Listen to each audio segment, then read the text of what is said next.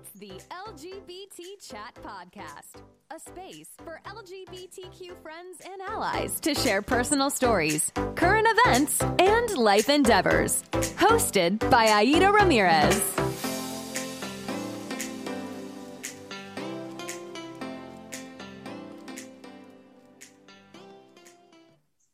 Hello, everybody. You're listening to the LGBT Chat Podcast. This is your host, Aida. Joining us today is Ashton and Kiva. And we have a special guest, State Representative of Georgia, Renita. How are you? Shannon, sorry. I'm good. Thank you for having me. Thank you for making time for us. We so totally appreciate it. Ashton, welcome. Thank you. Thank you for having me back again. And Renita, it's a pleasure and an honor. Thank you for joining. Thank you so much. It's good to be with you all. So when I first told him that we had scheduled you, he said, she's a PK kid. That's true. That is true. Yeah. And I think you saw some of that in my launch video. I talked a lot about my dad and just growing up with a dad who was both a pastor and also a community organizer. Oh, wow. I know that had to be very amazing. I know you have some of the best features and the best nuggets from him for sure. My dad's a preacher also, so I'm right there with you, though. Absolutely. Let's jump right in. I read one of your tweets the other day about a bill you were proposing about holding police accountable for certain help me out here. What's the word I'm looking for? Yes, for police misconduct. Yes. So I've worked a lot. So let me back up a little bit. I've been serving in the Georgia House of Representatives since 2017. And police accountability issues was something that I ran on in order to get elected into the House. It was one of the issues that I cared a lot about. And in my time as a community organizer before being elected, I'd worked on a lot of racial justice issues. And we had a significant amount of police murders and police brutality incidents here in Georgia. And so it was always something that I felt like, elected officials were constantly avoiding and not addressing. And so fast forward to, today, after serving 6 years in the House, I have continued to talk about police accountability issues. I have continued to stand with families who have been affected by police violence.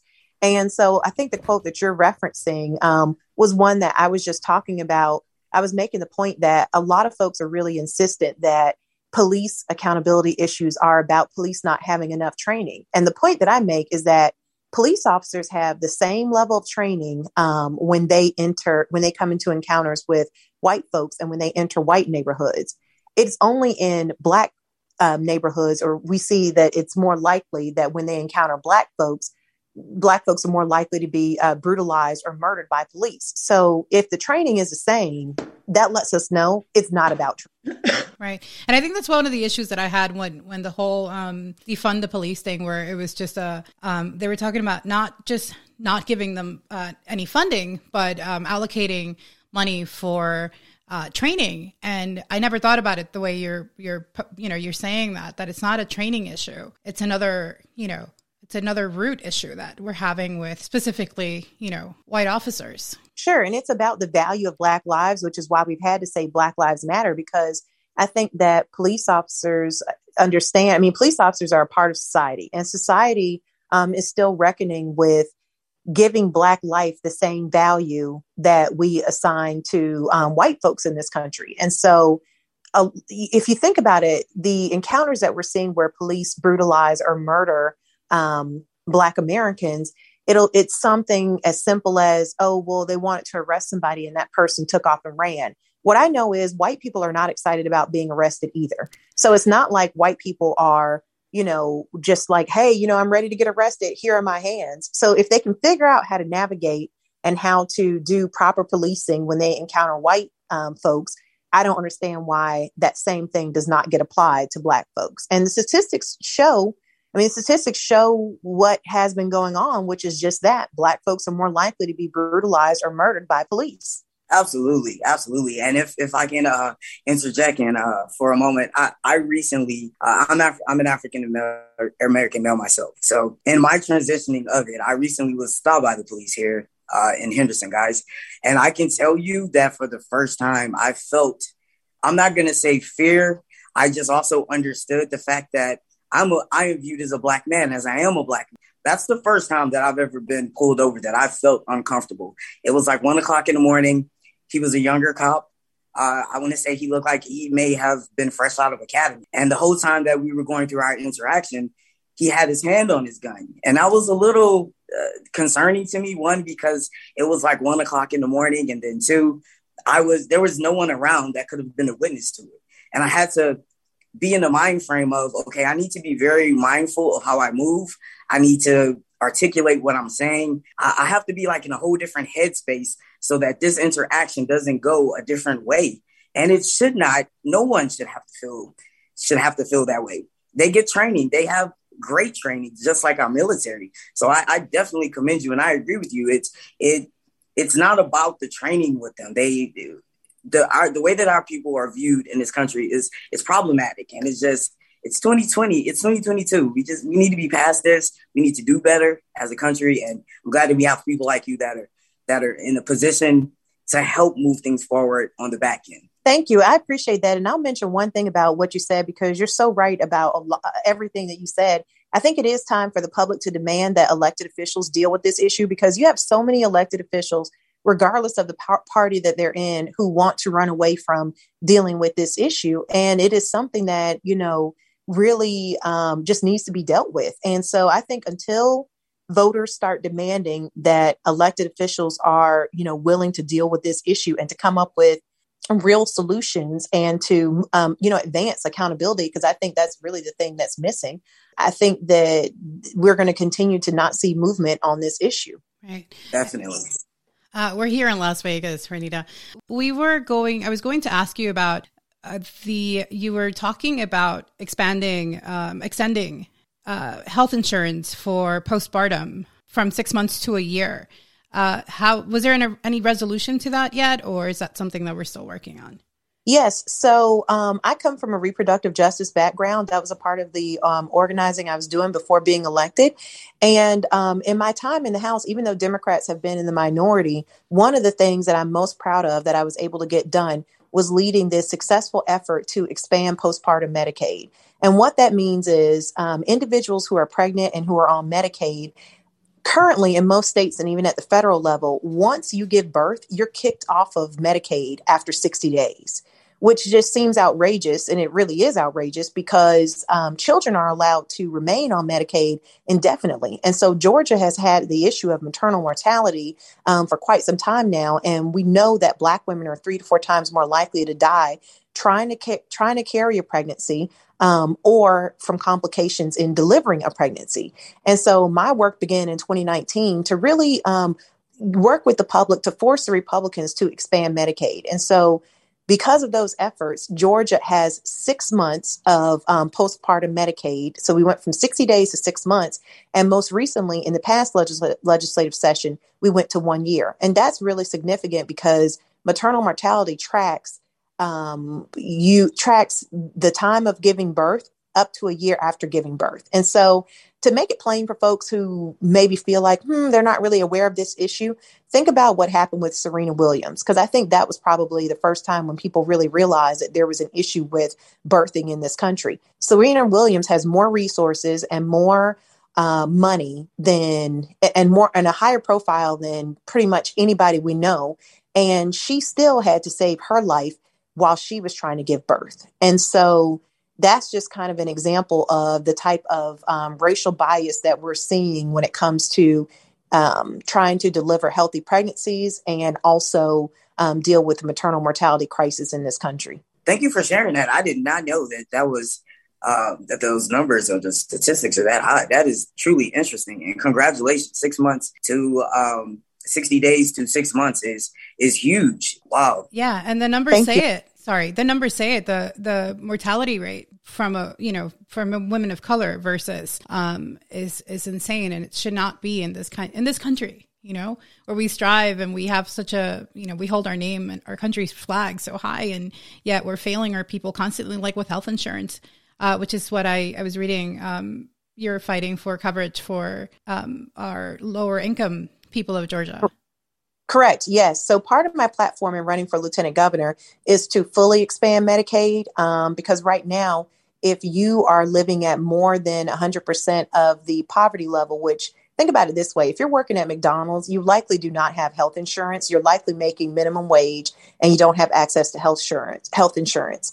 Also working at McDonald's, you will make too much in order to get Medicaid. And so expanding Medicaid just means that states would be covering folks who are right there in that middle sweet spot that likely have a minimum wage job and that are working 40 hours a week, but they still do not have access to health care because their employer doesn't provide it and they make too much to actually be on traditional Medicaid. So that's really important because that would really lift up the number of people who have access to care. And we know that access to care is life-saving. Certainly. I work in a school. I work in a charter school and I make above minimum wage and I can't afford health insurance. I get sick, I have to go to urgent care. I have to spend $200 out of pocket just to get seen. And I have to be really sick to think about it. We were thinking about starting a family. And as a lesbian couple, you can appreciate how difficult and expensive that can be. And we maxed out so many credit cards trying, and even insurance, if we were to pay for our insurance, would not cover most of it. Yes, I think that you are in the typical situation that I'm describing, which is where people are in this middle spot where they're not making enough that they can afford to pay for private insurance on their own, but their employer does not offer it. And so folks are just really they're only getting care when there's a sense of urgency, or they, like you mentioned, when it's time to go to urgent care, when we know that there are many, many conditions that sometimes you don't get any type of symptom before it's a real issue. So if you think about heart disease, you think about folks having strokes, a lot of people will report to you, hey, they had a heart attack and they had never had heart issues before in their life. There were no symptoms, before they had their first heart attack. And so it's good, obviously, for folks to be able to see a doctor for preventative care and to make sure that you are, having access to care to see if something is brewing, as far as your healthcare, any healthcare issues that may be ongoing that you just don't actually feel in your body. And so that's why it's so important to have access to healthcare, is for that reason. And then also, of course, to take care of issues as they may be ongoing. So urgent care will make sure that you don't die, but urgent care is not going to, manage your blood pressure for the rest of the year. And so that's just an example. Ms. Shannon, it's wonderful to be listening to you and talking with you. My fiance actually lives out here in California now, but she just recently moved from the Decatur area. Oh, wow. Years back. So she's, I told her I was getting on and doing this today, and she's like, "Oh, that's so cool," and she actually was remembered your and she sent me an article. It's in Southern Cultures, where you did an interview with Miss Greenlee. Yes. And it was, kind of your account about your kind of standing your ground for that HB 481. And it was really a cool article. I shared it with the other folks here last week. And what really, obviously I don't live in your district, and am not really directly affected by your work. But what I love about what I read and what I've heard about you is that you're like the type of politician that's like, you're not going to go sit down with the rest of the party just because that's what the party is going to do. And I really appreciate that. And it would be awesome if there were, and it wouldn't matter to me what a person's beliefs were, if they're standing up for what they believe is right. Right. And what their constituents are telling them that they want, that's what matters. Well, I appreciate you saying that. And if we weren't on air, I would ask your fiance's name because, yes, I still represent the Decatur area. And yeah, I mean, you hit the nail on the head. For me, coming from, so before I was elected, I was a community organizer and also a successful business executive. I was doing well in the business world. It was the community organizing that really got me to the point where I just felt like, you know what, I'm tired of us not seeing progress on the issues that we want to see progress on. And I feel like if we want to see, I can either continue to stay an activist, which there's nothing wrong with that, or I can get myself into the seat of power to do things differently. And so I ran for office against an incumbent who was generally known in the district because his dad was Grady on Sanford and Son. And I had never run for office before. And I just decided to put my community organizing and my business experience together to run a smart campaign. And ever since then, serving, it has always been my thinking that I am here for the issues. I only stay because of the issues. And people know that I'm resolute in, standing up for the issues. So most of my colleagues will call me two things. They'll call me relentless, which is true. And they also call me the bill reader. And they call me that because I am the person who is well known for reading every single piece of legislation, that we are going to vote on. And I do that because I know that policy is not just words on a piece of paper. Policy actually has an impact on people's lives. Yeah. Absolutely. And it does. And thank you for taking the initiative and doing that. It absolutely has an impact on their lives. And you're being a part of the solution and not the problem.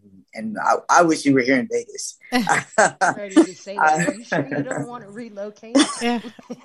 That's tempting. I actually love Vegas. At one point, I would visit Vegas twice a year. And it really was. I wouldn't spend that much money in, the casinos. I spend like a couple $100, but I love Vegas because Vegas, I love how there's so much effort put into, just the strip and just the town. Like there's just so much effort put into everything. And it's really just a fun, exciting place to be. So that is tempting. And it doesn't rain here, unlike your typical humid weather down south. Right. That's right. They call us, where we live, where I guess all three of us we live in Vegas now, just south of Vegas. And we were joking about a month ago about how there's memes that go around the internet that call us, we're Hendertucky, and they think we're all country here in the south side of town. And so, I mean, we are kind of dirty south, I guess. You could, come out this way and live in Henderson. That's funny. Ashton, did you have a question? Oh, no, love. You definitely could come out and add on to the part of the South. Keith, I believe I know you're not from Florida, but you lived in Florida for a little while. And I'm actually from Louisiana. So, Renita, you could definitely come to Vegas and it can be the South. Actually, I grew up in Florida. Yeah, I read about that. Wait, what part? Yeah. South, north? Central Florida. So I grew up in St. Petersburg. And then when I was in the 7th grade, my dad got an opportunity to pastor a church in Lakeland, Florida. So we moved to Lakeland, and then I went to University of Florida in Gainesville. So one of the questions we had prepared was if you've experienced any bias or any struggles during your time in office, just for your skin color or your sexual orientation. Oh, sure. I would say, one of the reasons so I'm as I mentioned before, for me, it's always about the issues. So I never centered my personal life in any of the campaigns that I ran, to get elected.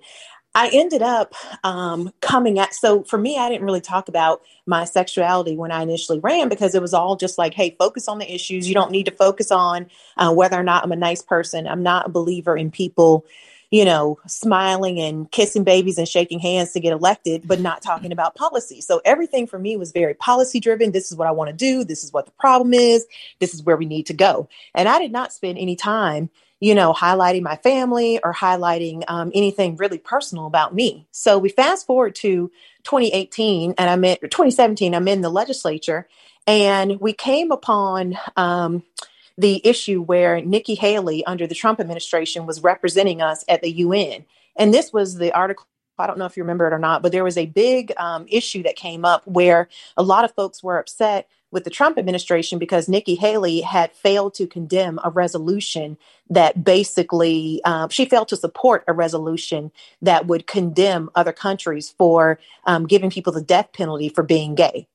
And so it was in that moment that I fully understood why it is important to get personal sometimes and exactly why visibility is important, because here we have a, government official who is saying, I'm not going to stand against a country deciding to give someone the death penalty because they are gay. And so for me, it was just important to, come out in the political space to just make folks understand that, number one, you don't know people's sexuality. You don't know, what people have going on in their personal lives. when you're advancing discrimination, you don't even know who you are discriminating against. And it's important for us to have representation because we don't want government to look like, we don't have representation from our community. And so that was actually the first time where I made the shift of, hey, I don't want to involve myself or involve, my personal life in politics. Let's just keep it to the issues. It was the first time where I merged that with, it is very important to tell my personal story in this moment in order to raise visibility for an issue that I care a lot about. And so that was when I came out. Wow. It's amazing. Yeah. I had one other thing here for you. I saw in one of your ads or campaign ads that you like to repurpose things. That is like my favorite thing to do. How long have you been doing that? So I'm somebody who was doing a lot of house projects. I like to do my own house projects. And then about a year ago, I got into repurposing furniture. I like antiques, but sometimes it's really hard to find antiques that have been kind of polished up and good to use in the house. And so I would look on sites like Etsy and I would see that things that looked like they had just had a fresh coat of paint and maybe the knobs changed, were selling for so much money. They would put the word vintage on it. And next thing you know, it's $1,000. And so I said, you know what? I like doing projects anyways around the house. Let me start to work on some pieces and refinish my own items. And so from there, I ended up buying a vintage headboard from Etsy. It was very, very cheap. Brought it home, redid it, like painted it and everything. And it's still the headboard I use to this day. And so the table that you saw in the launch video, I actually got that table from Goodwill. I was dropping off some items and a older gentleman was dropping off some items too. And Goodwill said they didn't want to take the table because it was not in perfect condition. And this older gentleman looked to me and he said, do you want this table? He said, because my wife is going to kill me if I bring the table back home. She told me to not come back home unless I had gotten rid of this table. And I looked at the table and I said, this is a great table. It just needs a little bit of TLC. And so, I ended up taking it from him and refinishing it. So, yeah, that's the story. That's awesome. We're also reading about what you're doing with as far as like voter rights. Yeah. So since serving in the House, since 2017, I've been serving on governmental affairs, which is one of my committee assignments. And that committee deals with election law. So I have been fighting voter suppression bills as they come through the committee. And one of the things that I think a lot of folks paid attention to was in 2020, when after the presidential election, the Trump campaign was telling the big lie that, there had been an issue with the elections and, there had been fraud in the elections. I mean, they continue to tell this lie today. And so the Trump lawyers came before my committee, the Governmental Affairs Committee, and demanded that we throw out all of the votes of Georgians and that the House of Representatives decide on where the electoral votes would go and to give the state to Trump. So here we had Rudy Giuliani with COVID and other Trump lawyers appearing before our committee trying to tell us to throw out people's vote. And I was one of two people who stood up to them and told them, no, we're not going to do that. And we're not going to believe your big lie here. And we're not interested in voter suppression. So again, for me, everything is about policy. It is about fighting hard. And it is about making sure that the folks who elect me don't have to babysit me and that they know I'm always fighting for them. I'm originally from New York. And I remember after 9/11, Giuliani was in office and he was trying to get an extension back then before Bloomberg got in. So thank God that. Yeah, exactly.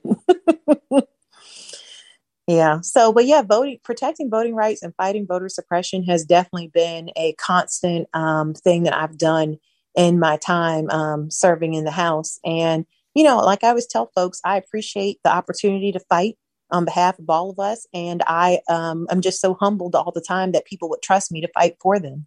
Thank you so much for making time for us. Is there anything else that we can share with our listeners in Georgia? No, just that, we've got the primary election coming up. It's May 24th. I am running for lieutenant governor.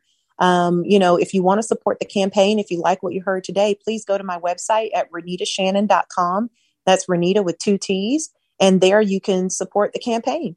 And we'll add that on the show notes for you guys. You guys just click on the link and be redirected to her website. Thank you so much. We really appreciate your time. Thank you. Yeah, Thank you. Thank you, Renita. And the best of luck to you. But I know that you have this. I am voting for you in Las Vegas. So when you make your way here, you'll get my vote still. I appreciate it all. Thank you so much. It was so good to talk to you all. All righty. Take care. As well. bye. Okay. Bye-bye. Bye. That was awesome. What were some of your takeaways from this, guys? Listen, I honestly wanted to ask her if she was single. I was so No, close. she's not. Oh, she's not? I figured she wasn't.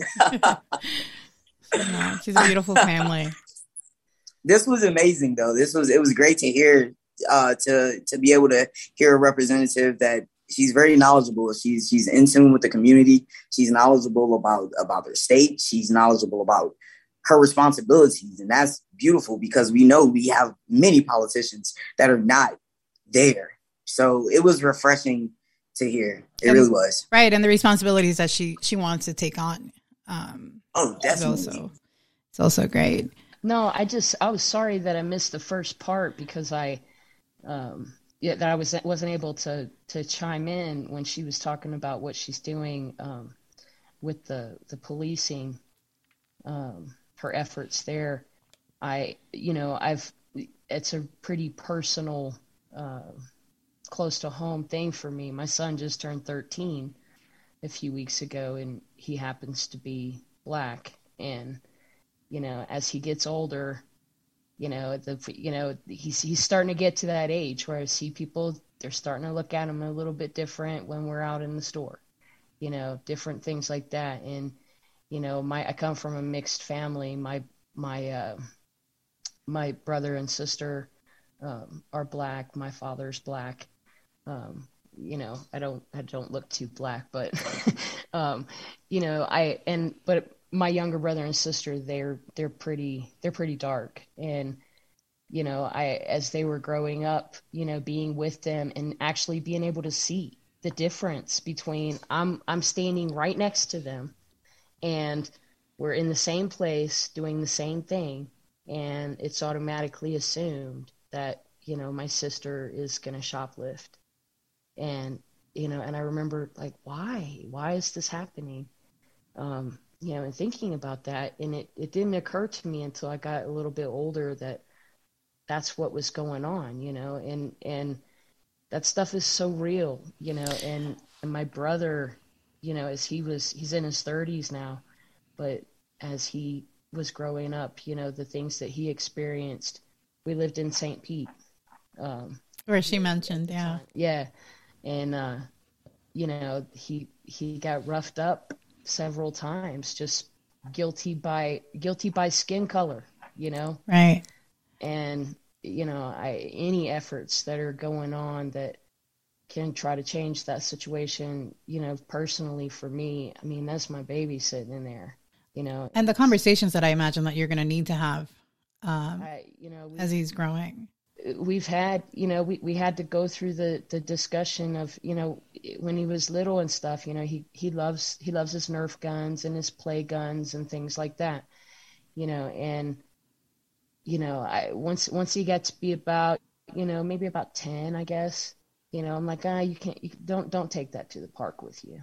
Right. We always go out to the parks and stuff like that. And I'm like, just, don't point it out the window,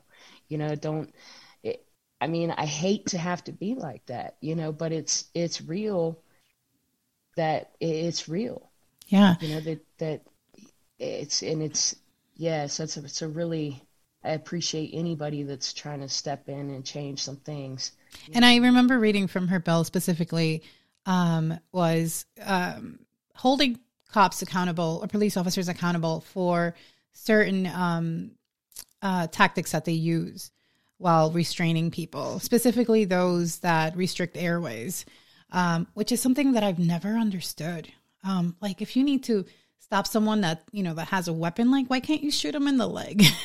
Why can't you shoot them in the arm where they're holding the weapon? I mean, I understand certain situations. I haven't been trained. I don't understand why police officers do the things they do. And I commend them. And for the most part, I respect what the police, the hard work and the sacrifice that they do when they go out there, because, honestly, they're being, they're literally exposed to anyone, Black, white, anybody.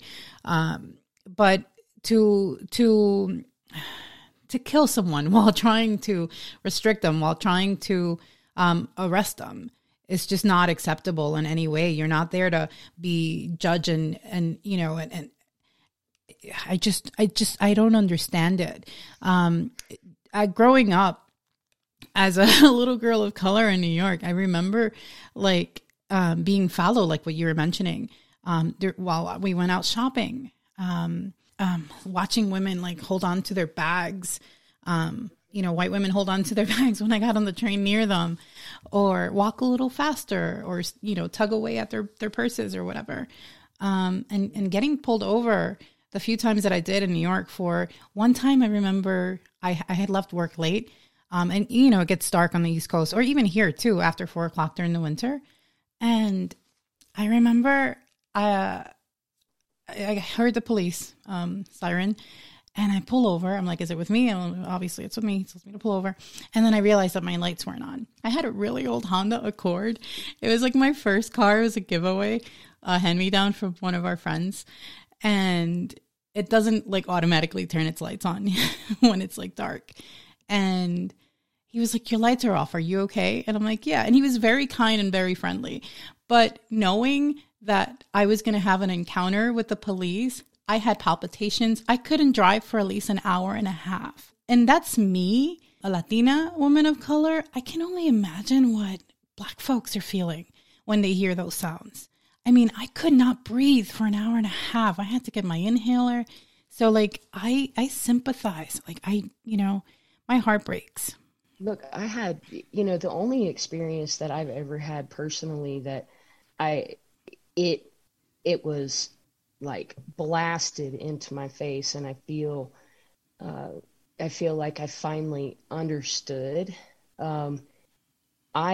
So back in the day when I was younger in my career in the aerospace industry, I used to do contract work, and I would go to different places. Well, one time I got a contract in Dothan, Alabama. In Ashton, you probably are more familiar with that area. Alabama. But, I mean, it's literally like in the middle of nowhere, and you are like an hour away from the beach in Florida, up on the Florida Panhandle. So that was nice. But it's a little tiny town, and I mean, you definitely feel. I told my mom I remember telling my mom when I called her, because I'd never been anywhere like that before. I called her and I'm like, you know what? This place is so ass backwards that even the Black people are just against Black people. Like, I mean, I'm from the North, like big city, like we don't, and it was just crazy. But I was a young lesbian. I roll up in there with my truck with my, gay flag sticker on the back. And I had to be at work at like 6:00 in the morning, and it was a little drive kind of out to the country. And I got pulled over one morning, and and I always see the cops like on this road, and I got pulled over one morning, and the cop comes up. I'm like, I wasn't speeding or nothing. I don't know what to think. I was only like 25 years old, and he comes up and he's like, I'm like, what's the problem, whatever. And he's like, I see that sticker you got there on the back of your truck. What does that mean? And I was like, well, I mean, what do you think it means? What does it look like to you? And he goes, that's like some of that gay shit, isn't it? And I was like, well, I said, where I'm from, we all have stickers, we all wear. He goes, well, we don't do that around here. And I was like, well, I mean, I was scared. I mean, this dude had me. I mean, I was a young person. Today, I'm old enough. I could like pretend. I could all of a sudden like transform into a Karen or something, But I mean, that day, I mean, I was terrified. Like, is this guy gonna? He intimidated the hell out of me, and he pulled me over 3 more times while I was there for like a 6-month contract. Wow. And each time he'd pull me over, he would, and there was really no other way. I even looked at a map because we didn't have this was the early 90s. We didn't have like the GPS, sitting around back then. I even looked on the map for a different way to go, and there was just no way. I mean, unless I wanted to go like an hour out of my way. But I mean, that it was really scary. And that's the closest I've ever experienced to something, like that. And, that automatic assumption, because of something about your person, whether, it's your color or, your sex or. Right. I can definitely tell you guys, I had growing up in the South, growing up in the South, we every single Thursday, Friday, Saturday, and Sunday at our local Walmart, they had a white bus. It was a school bus, the school bus that the children ride on, but it was painted all white. Because we have freedom of speech in this great country, the KKK would be at the Walmart with a table outside the Walmart in their full regalia, trying to get people to sign up. In this great country that we live in, imagine being a kid, a person of color, especially going to your local Walmart, and because there's freedom of speech, you're able to see this in the South, and there's nothing you can do about it. Hate speech. There's nothing. Not freedom of speech. It's hate speech in that instance. It's definitely hate speech, but that's what it's backed and defended by, to allow them to be able to do that. And it's, oh man, it's horrible. It's horrible. And it's 2022. We should definitely be past this. But the only way that we can get past this with the police is if we start holding them accountable. Start doing to them, take their jobs.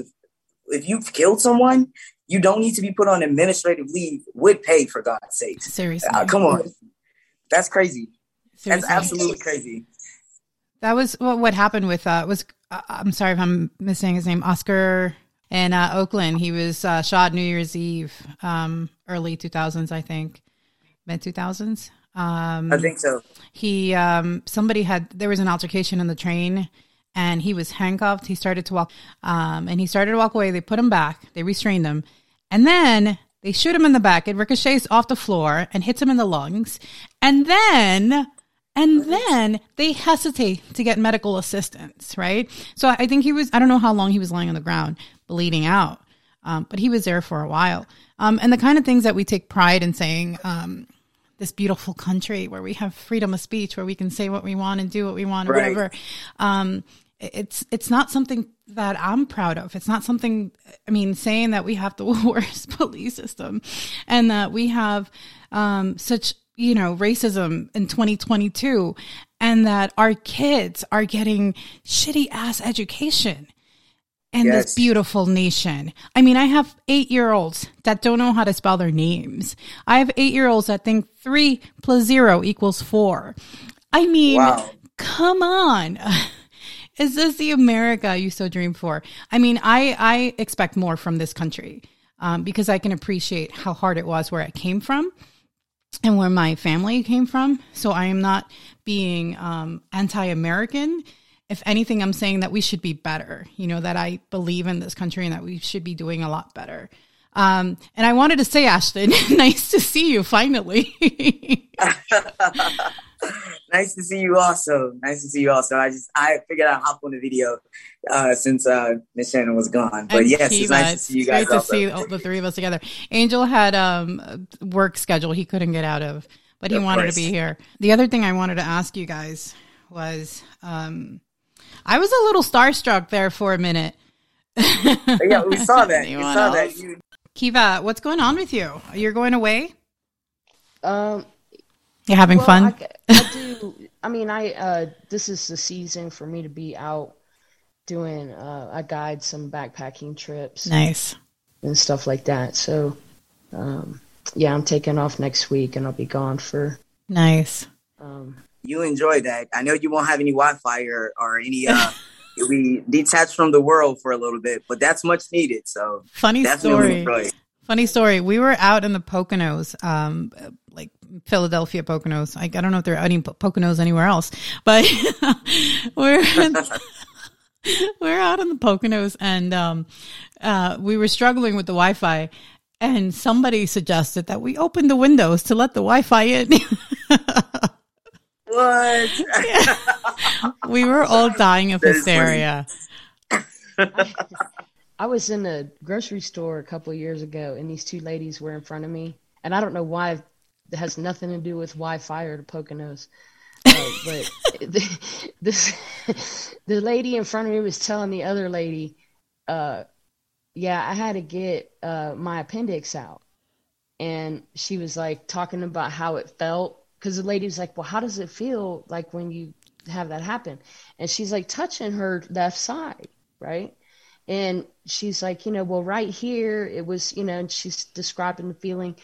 And the other lady was like, well, I thought that your appendix was on your right side. And she goes, no, it was the one on the left. Wow.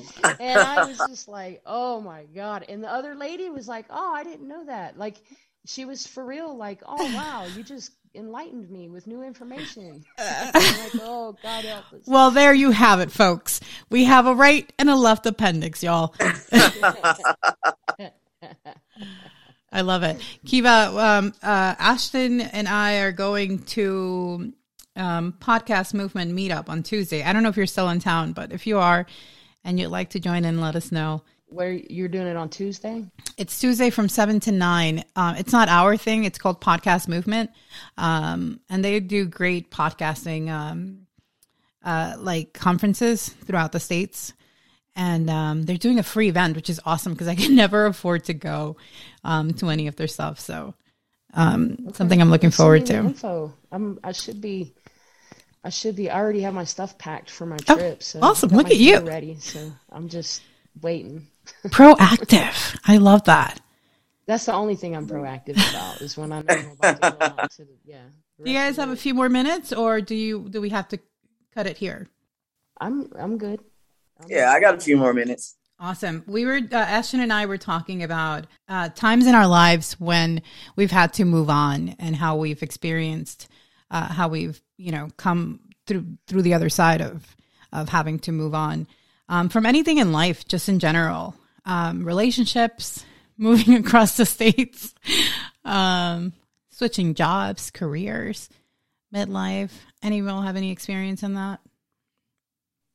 All of the above. check. Same.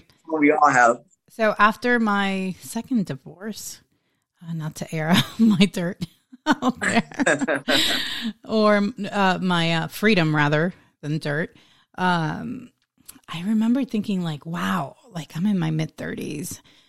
This is the second time I'm going through this. Like I am such a failure. And then somebody spoke to me and one of my closest friends, and she's like, no, like that makes you a great person that you can acknowledge and recognize the bad things that are going around you and you're willing to change them. And it just changed my perspective on how I was viewing myself in that situation. It's nice to have friends. It does. It's definitely nice to have friends for sure.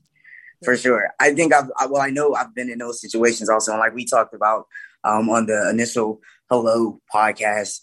For me, my thinking as I've gotten older has just been, okay, everything isn't meant to be bad. It may look bad, but what am I supposed to get from this? Because it has to be bigger and better at some point. It's just building on top of it. So I've moved on from careers, even when I didn't want to, relationships. I have not had a second marriage, just one. So I'm divorced also, but only one. You keep it pushing and you just I find different things to keep me motivated and put that energy toward and gear it towards. Cause moving on can be very hurtful. It can be very traumatic to people. It can take some people a month, 30 days, 60 days. It can take some people a really long time, but it's healthy, it's necessary, and it happens. And I think ultimately we gain something from it and become better from it, while also still being able to enjoy the good that was in it.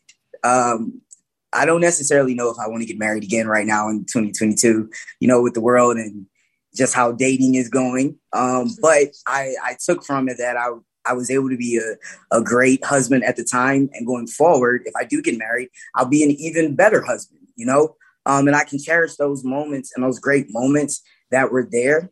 But, there was also a lot of pain with it. But life goes on and you just get better.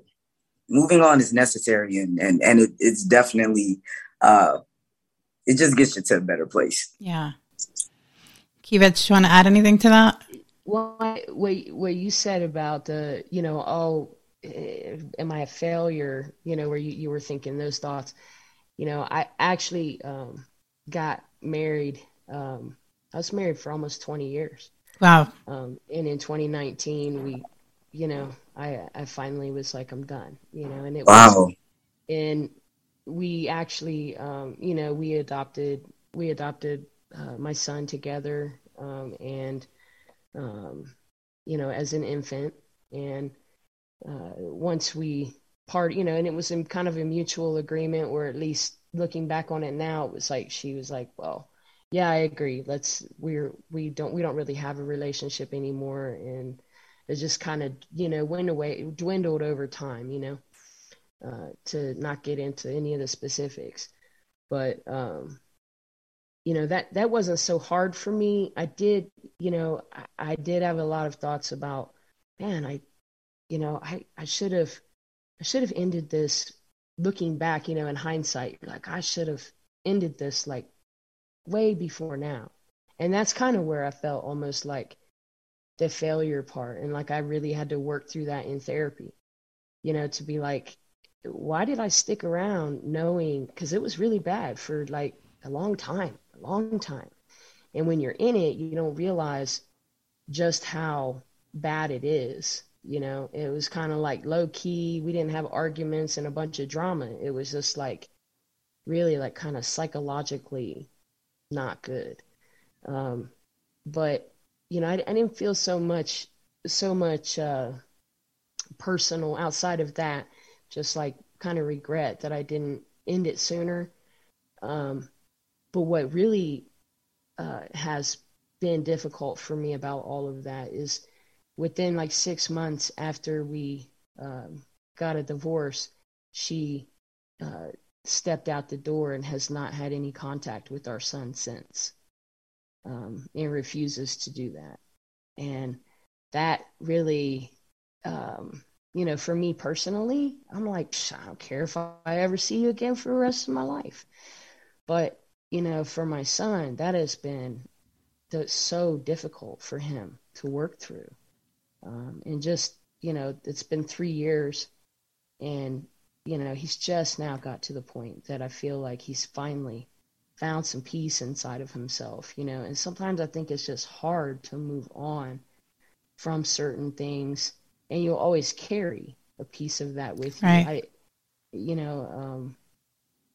And, I was just thinking about that as you were talking about the marriage thing, but now and I didn't think I'd ever get married again, but here I am, and I'm pretty sure this is the right one.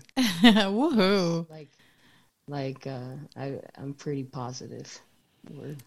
Yeah, I just realized I think my mic was muted during one of the times I was asking her something, and I appreciate you, Ashton, for jumping in there during my moment of silence, because I don't think you guys heard anything. I remember after that divorce, second guessing myself so much. I'm like, am I doing the right thing?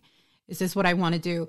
With little things and big things at the same time. So it definitely affected me and traumatized me for a while.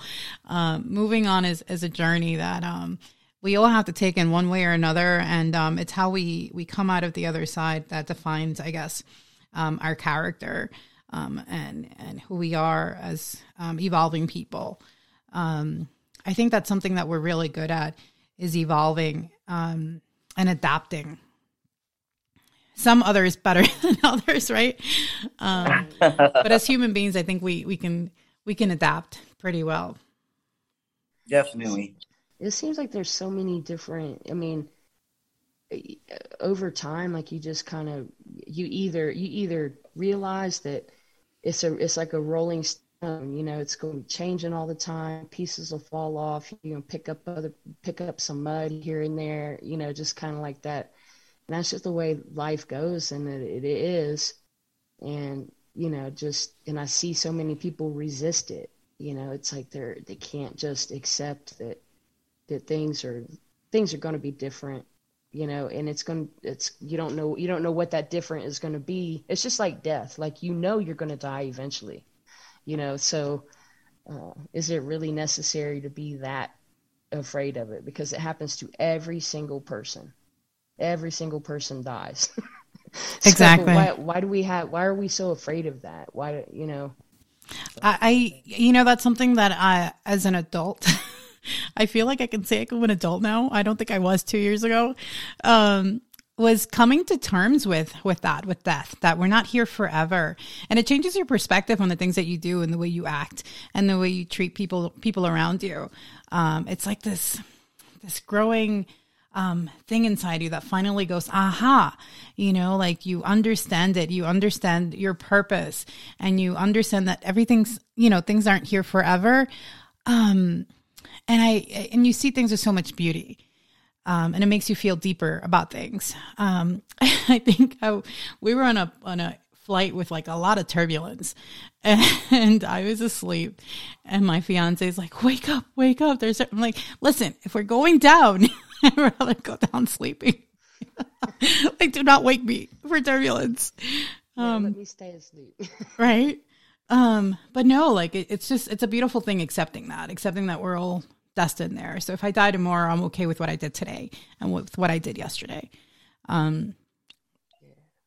Ashton, how do you feel about death? I think that, listen, I think that for me, I feel like the biggest fear that people have about death is the unknown. Mm-hmm. You don't know what's on the other side. We like to, we have some research. We like to think that whatever our beliefs are, where they are, we like to think the best, but no one has really been and stayed for a long period of time to be able to come back and say, okay, guys, so this is what it looks like. So I think for me, the biggest thing is the unknown. I just got to go with what I feel spiritually and where I'm spiritually connected, and kind of hope for the best. I feel like I'm going to ride this train, and I'm going to ride it until it comes off the track, until the tracks are no longer there, until the paint starts to rust. Because you just don't know what's after death. Right. So while I'm alive and every day is a blessing, I'm going to do the things that I should do as a great human and love people. I am going to have fun and see as much of this beautiful earth as I possibly can before I'm old and gray and, in diapers. So that's kind of where I stand on it. And I've been blessed to have experienced many people that have lived in so many different places and just different cultures. And I love being around diversity. So it's a blessing within itself to be able to hear people like you and like Kiva and like Miss Shannon and everyone else that I've been exposed to hear their journeys and where they've come from and how they've lived. And it's refreshing because something that seems so small to me, I can hear the universe will send it to me in a way that I'm not even expecting it, just for confirmation or whatever else, and it's just really beautiful to be able to experience it. I've had so much happen in life that at this point, I just refuse to allow things to keep me down and let my energy be negative. I'm probably sometimes a little too positive. Not that I don't get mad. Nothing wrong with I'm that. Human, but I definitely try to always be happy. I've prayed for days to be at this point, to be able, especially in my transition, to be confident and to be happy and to not care what anyone's opinion is. It took Ashton a long time to get to this point. So for however many days I have here left, I'm just going to love, and I'm going to ride this bad boy until the wheels fall off. And again, I'd like to reference you guys to Everybody's Free by Baz Luhrmann. It is the song that everyone needs to hear. I'll add the link to the YouTube to our show notes along with everything else. Guys, we've covered justice reform. We've covered health coverage. We've covered left and right appendix, death, moving on, opening the window for more Wi-Fi. I mean, what else? What else do you want from us? With that said, I'm going to just jingle you guys through our quote time. This is the quote time, quote time. Now that you've experienced that. I definitely have a quote to put in there, and it really does feed straight off of what Ashton was just talking about. I loved what you had to say. I loved the positivity in your voice. You can tell you really believe it. And there's a kid that was in the early, it was like back in the 1920-ish time frame. He was from LA. His name was Everett Ruiz, and he convinced his parents. His parents were kind of gypsy like, and he convinced his parents to let him leave LA and go over here to Utah, to the Canyon Country, and like where the Navajo live. And he took his stuff on his back and went walking through the desert. And he did this for like 4 or 5 years. And eventually, he wrote all these letters back home.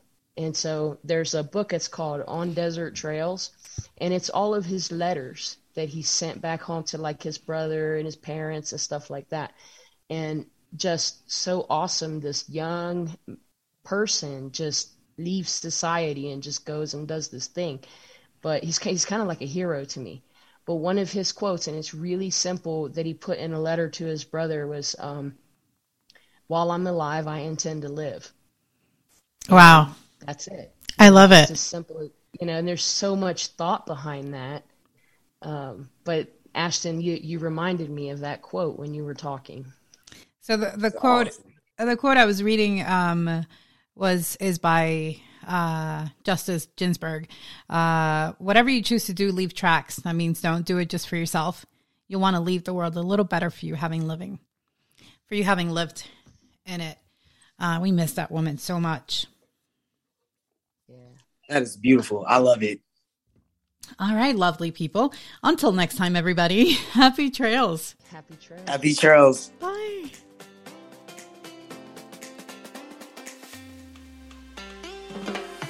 Thanks for listening to the LGBT Chat. Don't forget to subscribe. And remember, the grass is always greener where you water it. Till next time.